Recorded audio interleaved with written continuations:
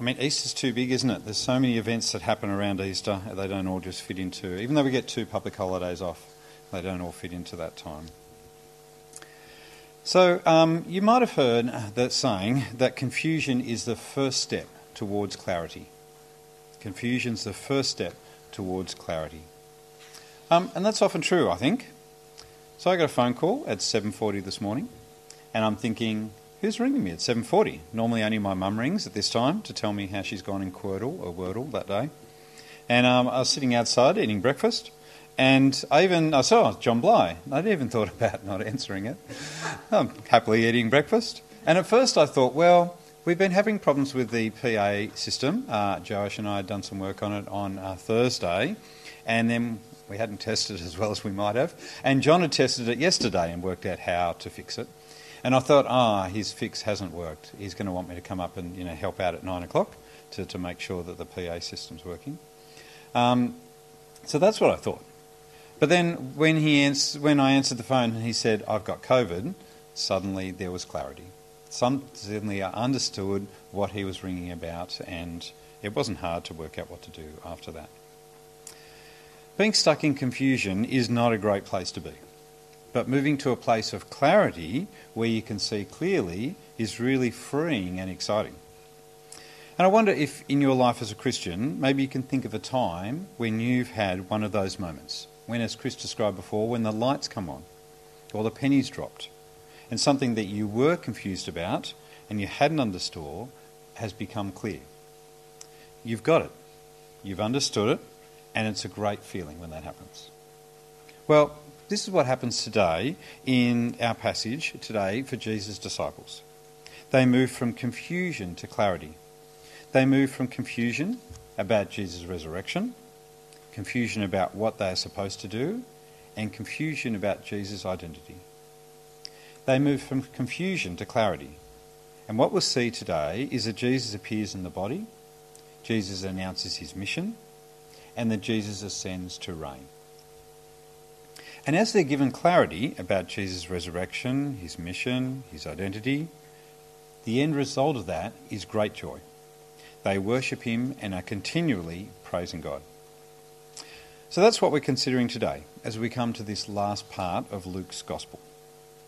Now, if you were here last Sunday, we looked at the transformation of those 2 disciples. They were walking away from Jerusalem towards Emmaus, and they were in despair. But then, when they met Jesus, they were transformed, and they came back excited as they understood the events of Easter. And this week, we'll see that same kind of transformation take place for a larger group of disciples. And it happens firstly as Jesus appears before them. So we've got our 3 points there, and the first one is that Jesus appears in the body. Where we begin today, this is still Easter Sunday. A confusing day, you'd have to say, for the disciples. They'd seen Jesus crucified 2 days earlier, and then this morning they'd heard a report from the women that the tomb was empty. And then later that afternoon, Peter had said that they'd seen Jesus. And then they had the other 2 disciples run back from Emmaus saying that they'd seen Jesus as well. You can imagine how confusing that would all be. And in John's Gospel, he tells us about Thomas, doubting Thomas, who says, well, unless I can see him myself, I'm not going to believe. Which is what I imagine most of us would be thinking if we were in their shoes. But now Jesus himself appears and confronts these confused disciples. Have a look at in verse 36. While they were still talking about this, Jesus himself stood among them and said to them, "Peace be with you." They were startled and frightened, thinking they saw a ghost. He said to them, "Why are you troubled, and why do doubts rise in your minds? Look at my hands and my feet. It is I myself. Touch me and see. A ghost does not have flesh and bones, as you see I have." When he had said this, he showed them his hands and feet. And while they still did not believe, but because of amazement and joy, he asked them, "Do you have anything here to eat?" They gave him a piece of broiled fish. He took it and ate it in their presence. So this is the first time that larger group of disciples are confronted with the reality of the risen Jesus. Jesus himself stands among them. Now this is Easter Sunday in the night time. and he wishes them peace. Peace be with you. But Jesus' peace wish doesn't seem to really have the desired effect immediately, because the last thing they feel is peace. Instead, verse 37 says, they were startled and frightened, thinking they'd seen a ghost. Despite having just heard reports of Jesus being alive from Peter and the Emmaus disciples, and despite Jesus' words of assurance, they were terrified, thinking they'd seen a ghost. Now, I don't normally like watching horror movies where things jump out at you.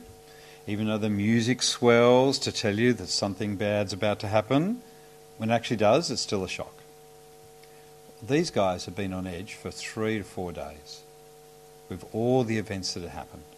And so when Jesus suddenly appears, it is terrifying for them. But Jesus here confronts them and calms them, and then turns their confusion into clarity. In verse 38, he acknowledges their confusion. He says, "Why are you troubled? And why do doubts rise in your mind?" Now, Jesus actually thinks that this confusion and doubting is a very strange response from his disciples. I mean, hadn't they been listening when he said that this must happen? That he would be handed over to the judges and to be crucified, and that on the third day he would rise again? But he's patient with them, and he gives them proof that it's really him. Have a look at the repetition in verse 39. He says, "Look at my hands and my feet. It is I, myself." It's me. It really is me. And then he adds the sense of touch to sight to further verify his identity. He offers his flesh and his bones as tangible evidence that he is not a spirit or a ghost. Touch me and see. A ghost does not have flesh and bones, as you see I have. Now, Luke doesn't tell us if anyone actually took Jesus up on this offer, but what is clear is that Jesus here appears before them in a physical body. Now, it's a transformed body. Jesus can do things in his resurrection body that we can't do, like he appears in the room without coming through the door. But it's a physical body, recognisable with who they had seen and followed in the years before. And to help them believe, Jesus continues to offer more and more evidence that really is him. He now says, "Do you have anything to eat?" They gave him a piece of broiled fish. He took it and ate it in their presence. And here, as he has this meal with them, the disciples are confronted with the reality of the risen Jesus, raised in the body and recognised by the disciples as he shows them proof after proof of his resurrection from the dead. I love what he says about their response in verse 41. They still did not believe it because of joy and amazement. Friends, you might find it hard to believe that Jesus really did rise from the dead. I know that I have never seen anybody rise from the dead, and you probably haven't seen anyone rise from the dead either. Some of you might have been thinking, well, there's no God, and so people don't rise from the dead, and so Jesus didn't rise from the dead, and so these events didn't happen. And that's a pretty reasonable thing to think. And even if people do talk about someone doing something miraculous these days, like on YouTube or something like that, we're immediately sceptical, aren't we? We're immediately thinking, what's the trick going to be here? Is this person going to be asking for money, or wants me to follow them, or do something, or join their something or other? But maybe it's the other way around. Maybe these events did happen, and so Jesus did rise from the dead. And someone does rise from the dead, and there is a God. Because if there's a God who wants to reach down and make himself known to us, isn't rising something from the dead maybe one way that he might do that? Some big, out in the open thing that people could see. Now, if you remember back to the start of Luke's Gospel, in chapter 1, Luke tells us that what he is doing is drawing up an orderly account of what has been handed down by those who were eyewitnesses, so that we might know the centrality of the things that we have been taught. One thing that stands out for me from this encounter between Jesus and his disciples is that they're so slow to believe, which shows that the very last thing that they would ever thought of doing is making up a story like this. No, the only reason they believe that Jesus rose and the only reason they speak of this news is because he appeared to them. Not just to Peter, not just to two on the road, but to this larger group. And, as we heard in 1 Corinthians 15, to an even larger group. 500 people at one time. And had you got that letter from Paul at that time, you could have gone and talked to most of them, because most of them are still alive. And so we are able to see that there are these witnesses to the risen Jesus. And it's this appearing that clarifies for them the remarkable truth that they were totally unprepared for, that Jesus really did rise from the dead on the third day. Now let's look at the second part where Jesus starts to announce his mission. Not only are they given clarity about Jesus being raised, but Jesus now speaks to them and gives them clarity about what they should do. As we keep reading, he now commissions them for the task of being his witnesses to the world, to proclaim him and the gospel of forgiveness to all nations. Have a look from verse 44. He said to them, "This is what I told you while I was still with you. Everything must be fulfilled that was written about me in the law of Moses, the prophets and the Psalms." Then he opened their minds so they could understand the scriptures. He told them, "This is what is written.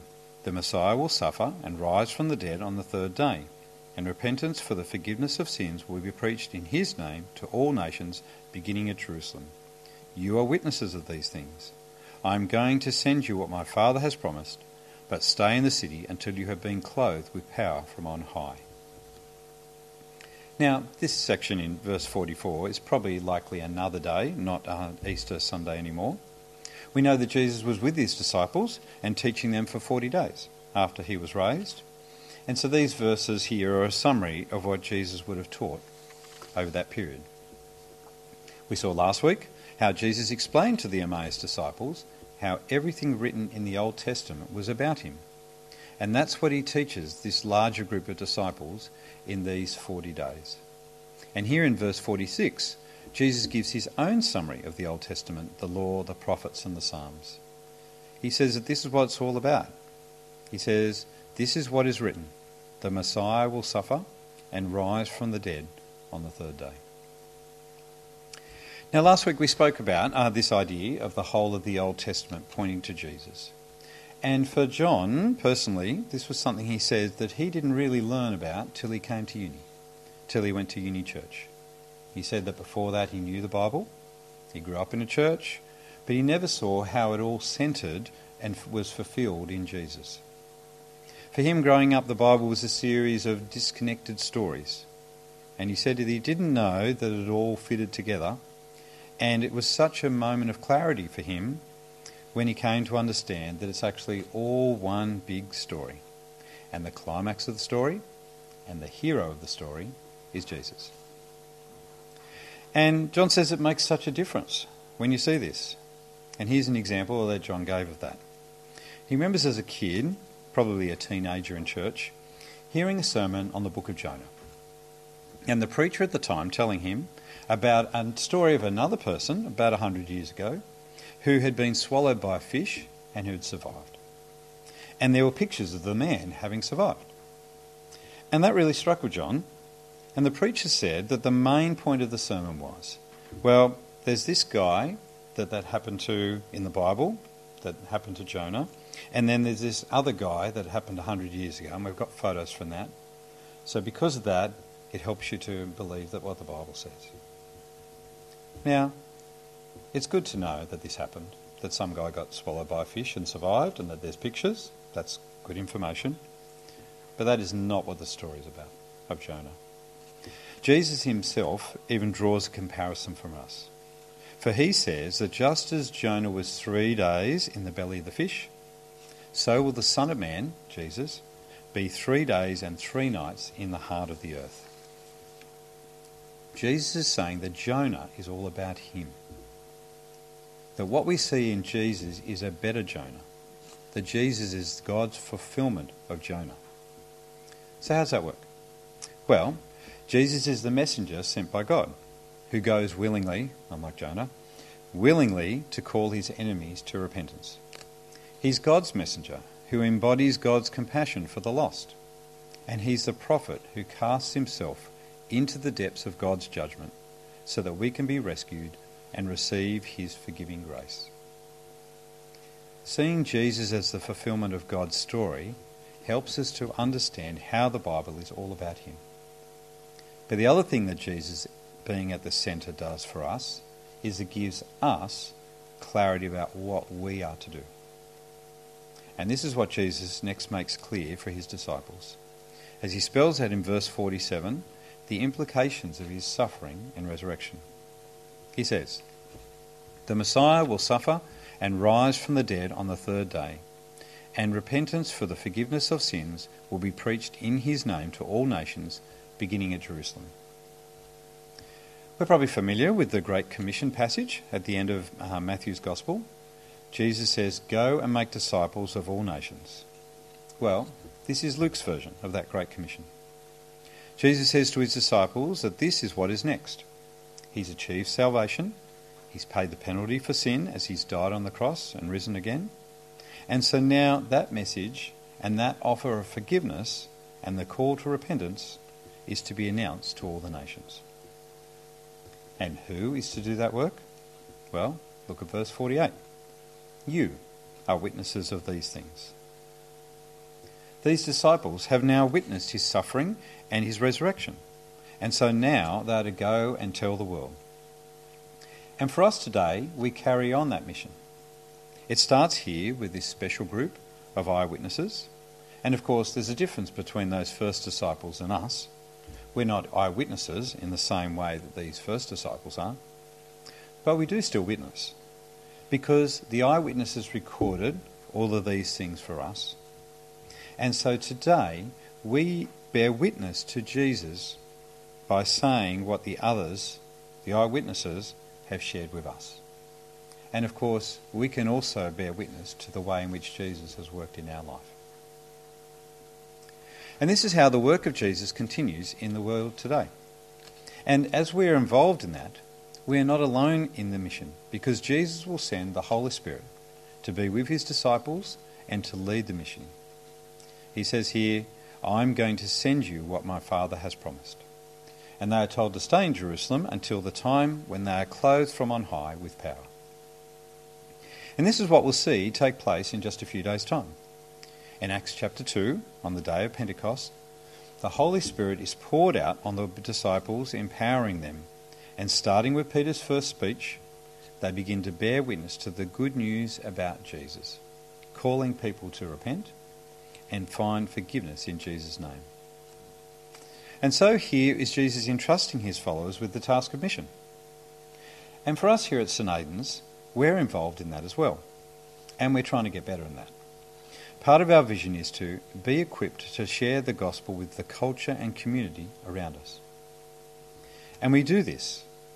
We have evangelism workshops, and in small groups this term. We're doing training in this.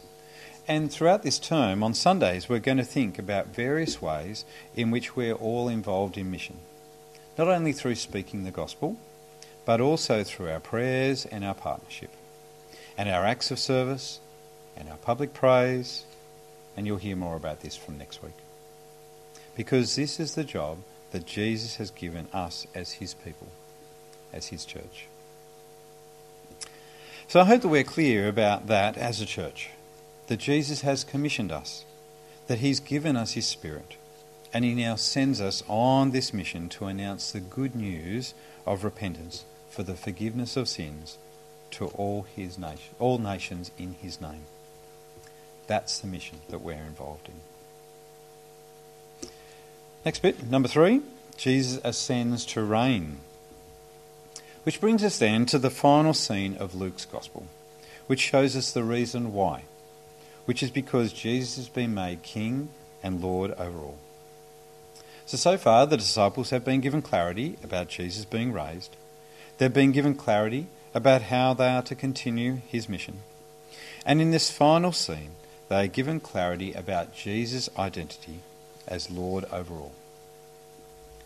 And we see this in the final scene as Luke records the events of Jesus' ascension. Have a look from verse 50. When he had led them out to the vicinity of Bethany, he lifted up his hands and blessed them. While he was blessing them, he left them, was taken up into heaven. Then they worshipped him and returned to Jerusalem with great joy, and they stayed continually at the temple, praising God. Now again, we're not given a time reference here, but we know that this is at the end of those 40 days that Jesus spent with his disciples. And that period now comes to an end as Jesus ascends. As verse 51 says, while he was blessing them, he left them and was taken up into heaven. Now the other places this is recorded is also by Luke in Acts chapter 1. And there it says, he was taken up before their very eyes, and a cloud hid him from their sight.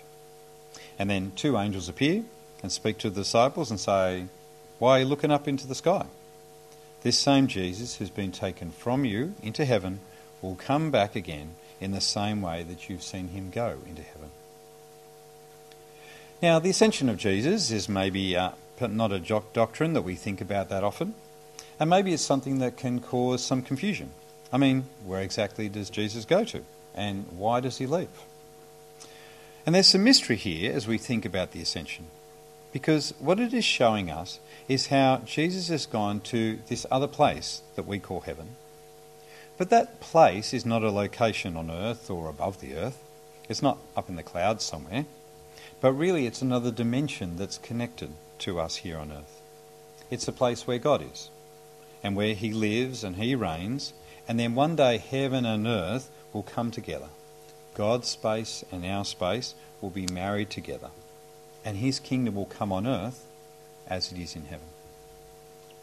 But the main point of the ascension, as Luke records it, is not so much about where Jesus goes geographically, but more about that he ascends relationally, that he's lifted up and exalted to the highest place. And sometimes we use that kind of language, don't we? When someone's given a promotion, we say that that person's moving up the ladder. They're going up in the organisation. We don't mean that they're going physically up in any way, but that they're taking on a higher level of leadership and responsibility. And here, this is what the ascension is showing us, that Jesus has been given the name that is above every name. He is risen and now ascends to reign as Lord and King over all. All authority in heaven and on earth is given to him. This is what the disciples see clearly as Jesus ascends. They're given clarity about Jesus' resurrection, that he really was raised to life again. They're given clarity about Jesus' mission, that they are sent to announce the good news of repentance for the forgiveness of sins. And they're given clarity about the identity of Jesus, that he is now Lord over all, over heaven and earth, over you and me. And as they see these things clearly, what's their response? Well, have a look at verse 52. They worshipped him. That's the only proper response to Jesus when you see him clearly, to give your life to him in worship. And they returned to Jerusalem with great joy, and they stayed continually in the temple, praising God. This is the effect of seeing Jesus clearly. Worship, great joy, praising God. And as the story continues into the book of Acts, getting on with the mission that Jesus has given his disciples until he will come again. So, how about you? Do you see clearly? And how will you respond to the risen, reigning Lord of all? Let's pray.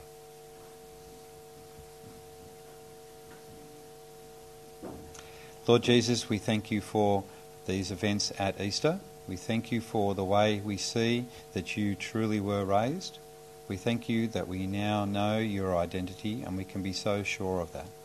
We pray that we will be about the mission that you've given us of sharing this good news with everybody around. And we pray all these things in your name. Amen.